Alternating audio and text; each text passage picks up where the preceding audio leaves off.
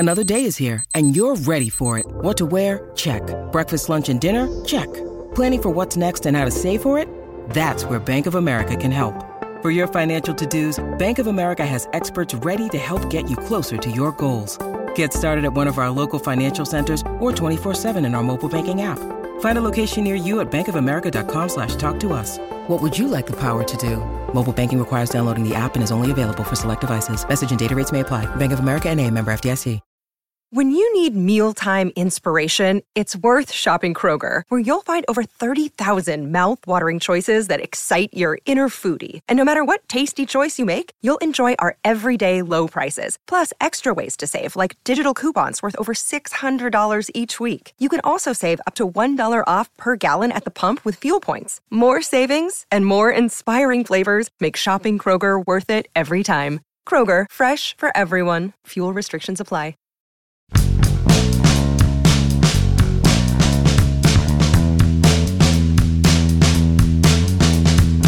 If you're the sort of person who fears new things, this will not be the episode for you. Press pause, press stop, delete the podcast, and come back to us tomorrow. If you're okay with new things entering your life, hang around. Good morning to you. Good Thursday morning. I'm Dan Kovacevic of DK Pittsburgh Sports. This is Daily Shot of Pirates. It comes your way bright and early every weekday. If you're into football and or hockey, however, I also offer daily shots of Steelers and Penguins that I hope you'll check out.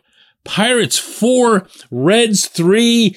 Not the prettiest finish, given that they blew a 3-run lead in the ninth inning. Chase DeYoung did, but my goodness, everything before and everything after was just wonderful. Notably, Bryce Wilson, a guy that I've been really rough on all summer long, somehow putting together 8 scoreless innings.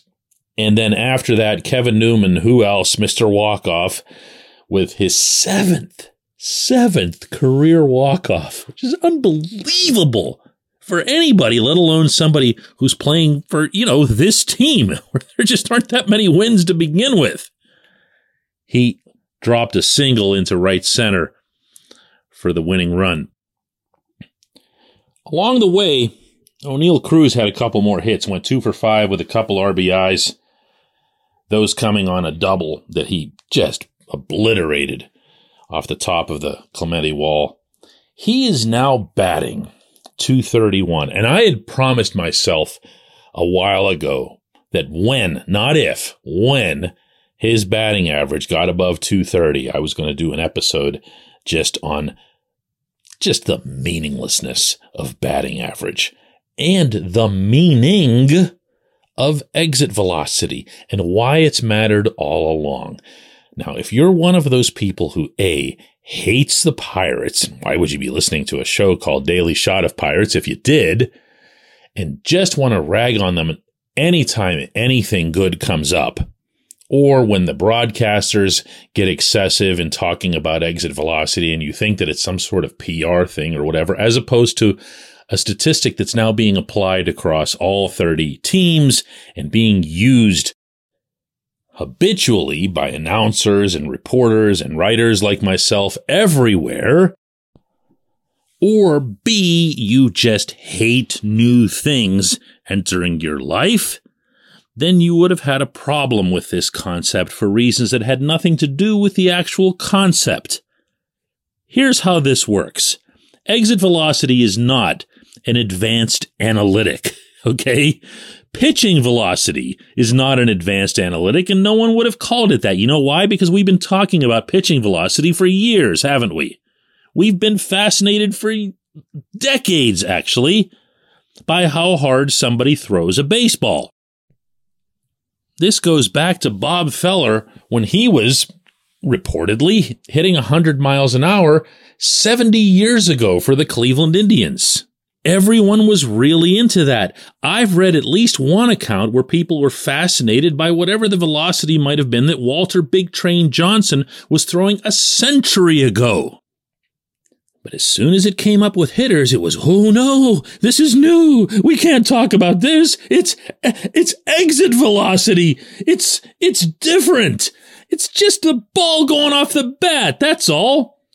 As important as it's been in baseball history, how hard a ball is thrown, that's exactly how important it is to hit the ball hard. And don't give me Tony Gwynn, Pete Rose, Rod Carew, and people dropping in singles over the shortstop's head. Those days are long gone. They were fun. I was a kid for those things, and it was neat to see guys do that. That game doesn't exist anymore. That version of baseball is dead. And with all of the actual advanced analytics that are in the game, it's not coming back no matter how much you might hope for it.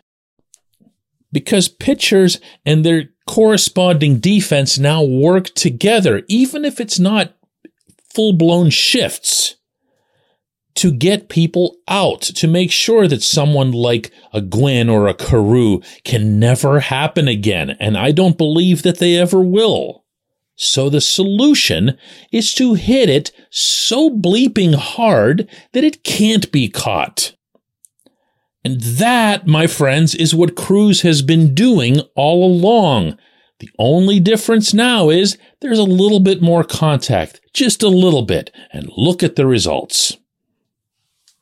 This portion of Daily Shot of Pirates is brought to you by our friends at North Shore Tavern, that's directly across Federal Street from PNC Park. It's home of Steak on a Stone, an eating experience, underscoring the word experience.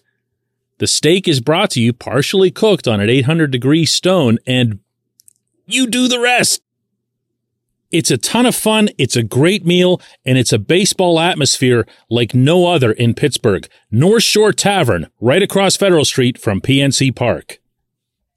Anyone who doubted that Cruz was going to be capable of a little more contact at the big league level hasn't paid any attention to his minor league trajectory. He's always struck out, but he's never struck out at some epic rate. If you look even at some of the home runs that he's hit on the way up, and of course a handful of them here in the majors as well, he's reached to like bizarre parts of the I don't even want to call it the zone, out of the box, like for those of you who go way, way back, Manny Sanguillen style, just almost hacking, but he gets the barrel on the ball. He was never going to be somebody who struck out habitually. What he needed to do in the majors was exactly what he did upon arriving. He needed to be the best version of himself. And that best version for Oneil Cruz is hitting the ball hard. He wasn't about to, as some people ridiculously suggested at the time, take something off of that swing a little bit. Just plop one over the second baseman's head. You'd be asking someone with epic, and I'm talking epic, natural power to kind of dumb things down a little bit and just drop one in the grass somewhere. You'd be asking him to reinvent himself. You'd be like, this is stuff that you'd never ask, for example, of a golfer. I don't know why they're seen as being different things. In golf, you can never touch his swing. And remember when Tiger Woods had to change his swing and it was the biggest story in the sport? You can't do it in baseball either. This kid has grown up swinging for the heavens and a lot of times hitting those heavens. So here he is now batting .231, but also with 17 home runs and 53 RBIs and a 743 OPS, if you want to talk about an offensive metric that matters. That's a combination of on-base plus slugging percentage for those of you receptive to new things. In just 321 at-bats. I mean, that's a little more than half of a standard season. I'm going to repeat this for you. 17 home runs and 53 RBIs. This is big-time production. It's not batting average. It's about production. It's about what results in runs for your team. Because as complex as baseball ever gets, and as further complex I'm sure it's going to become, it's never, ever, ever going to grow out of the only stat really mattering being how many runs your team scores versus how many the other team scores. This kid is playing an enormous part in that. That's only just begun because he can hit the ball this hard. When we come back, J1Q.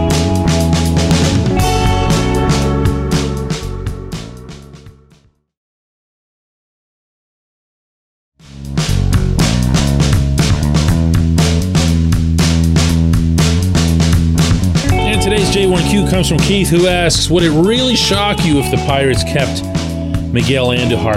No, it wouldn't. Keith, honestly, I don't consider their 40-man roster to be sacred territory, though they sometimes treat it as such. What I suggested on yesterday's show was that this is a really unfair way to put things, but hey, that's what happens when you cover this particular team. I just feel like they've had so many rotten acquisitions via waiver pickups, and it's not even really an opinion. And I feel like they've had virtually no success making anyone of any pedigree or any mode of acquisition better at the plate. If you can name me one hitter that's become better under Andy Haynes, good luck. Good luck. Go ahead. I wish I had a clock ticking right now so you could hear like ding dong, ding dong. You're not going to come up with one. So why would we think that Andujar will be that? Because he's had a couple of doubles, including another one yesterday that went soaring into the notch. He hasn't had a chance to have Haynes get his hands on him, to use one of the Pirates' favorite internal terms. Get our hands on that guy. He stroked a couple of doubles. He had a really, really exceptional rookie season with the Yankees in 2018. After that, he hurt his shoulder, was slowed down, never got back to close to that kind of production in the majors, and in fact, never even added up all the rest of those seasons and all his plate appearances to equal the amount that he had in 2018. So the Yankees weren't even really giving him a chance. Now, he's going to look like a hitter in Pittsburgh because look at the rest of this lineup. He shows up and gets a double each day, and we're all like, whoa, dude can rake, you know? But Michael Chavis had games like Michael Chavis had a 4-hit game. Things happen. You know, whenever somebody's even approaching average on a team that, as we're speaking, is still on pace to be the worst offensive production outfit in the 136-year history of the Pittsburgh Baseball Club. Everyone looks like Ty Cobb reincarnated when they come here, at least at the very beginning. We'll see what it amounts to. We'll see, as far as the 40-man goes, how many Rule 5 guys they have to protect, how many tough decisions they have to make. And just to give you a small sample of what one of those is, Ji-hwan Bae, who just came up now for some strange reason when they really needed to find out about him a lot sooner and a much greater sample size, he's one of them. They have to protect him in the Rule 5 or risk losing him. So why would you have him up for just the last 2 weeks? I don't know. Josh Van Meter, ... Who knows? Anyway, I appreciate the question. I appreciate everybody listening to Daily Shot of Pirates. We'll do another one of these tomorrow.